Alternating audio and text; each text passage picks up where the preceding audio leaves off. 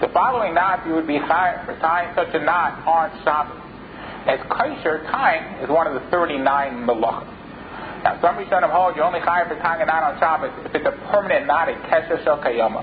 And it's also a ma'isa uman, it's a type of knot that is tied by a craftsman.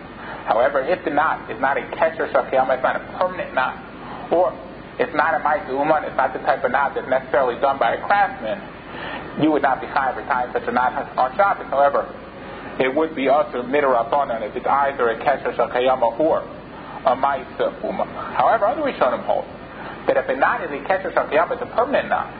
Even if the knot is not a ma'isa uman, it's not a knot that's necessarily done by craftsmen, you are chayav for tying such a knot on Shabbos.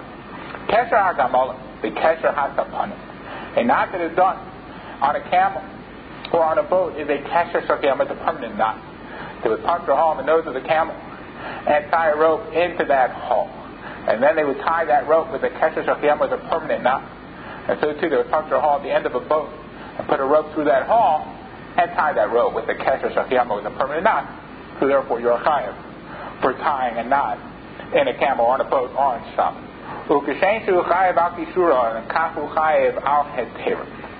And just like you're chayav for tying such a knot on Shabbos, you'd also be chayav for untying such a knot on Shabbos. As matir to untie is also a knot malacha. It's also one of the 39 malachas, and you would be chayav for untying such a knot on Shabbos. Rabbi Meir, kol kesher shu yachol la'atiro ba'achas miyada ein chayav nalo. Rabbi Meir says anytime you tie a knot on Shabbos, that you're able to untie that knot with one hand, you would not be chayav for tying such a knot. And since you did not tie the knot so tightly, and you're able to untie the knot with one hand, that's not the type of knot that you're chayav for tying on Shabbos. There are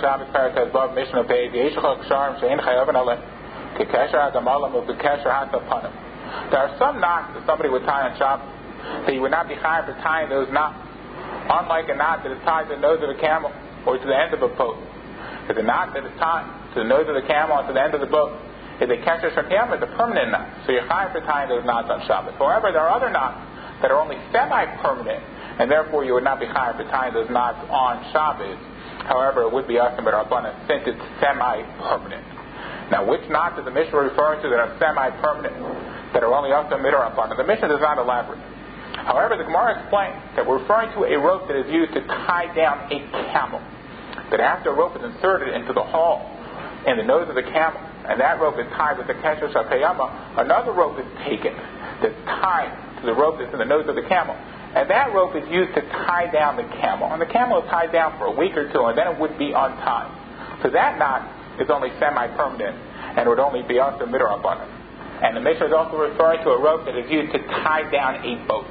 And after a rope is inserted into the end of the boat, and that rope is tied down with a kesher shel kayama, with a permanent knot, another rope is taken that's tied to that rope.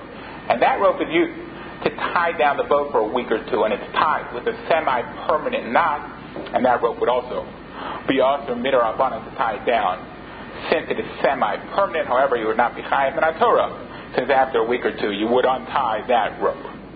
A woman is allowed to tie the strap to her garment on Shabbos. They used to wear a garment that had straps by the shoulder, and the right strap was tied over her left shoulder, and the left strap was tied over her right shoulder.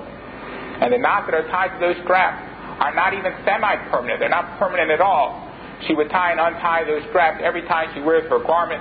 So since those knots are tied and untied every single time she wears a garment, even with her button, it would be mutter to tie those knots on Shabbos. The chutei tzlacha, a woman is also allowed to tie the strap to her hairnet on Shabbos. And there used to be straps to the hairnet that a woman would wear on her head. And those straps are also tied and untied every time she wears her hat. So since they're not permanent at all, she's allowed to tie those straps on Shabbos. The shelfted sky, she's also allowed to tie the strap to her girdle on Shabbos for the same reason. And these straps are also tied and untied every time she wears her girdle. So they're not even semi-permanent, and it's mutter, even midrabanan, to tie those straps. Uritzuos minol v'sandal. You're also allowed to tie the strap to a shoe or a sandal on Shabbos. And again, every time you wear the shoe or the sandal, you would tie and untie the straps, and therefore it's mutter, even midrabanan, to tie those straps. You can also tie the straps to flasks of wine and oil on Shabbos.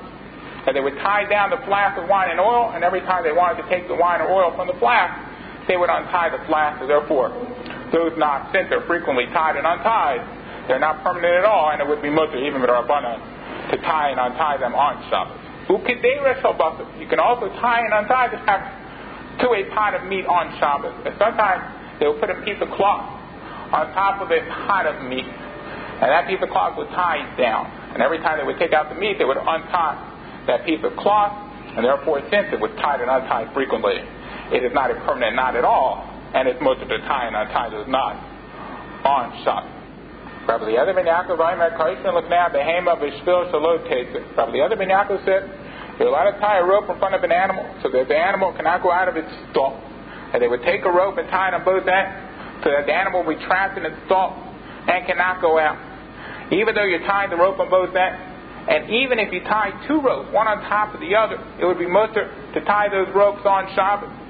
Since those ropes are not tied in a permanent way, as every time you want to let the animal out, you have to untie the ropes, therefore it would be mutter to tie those ropes on Shabbos.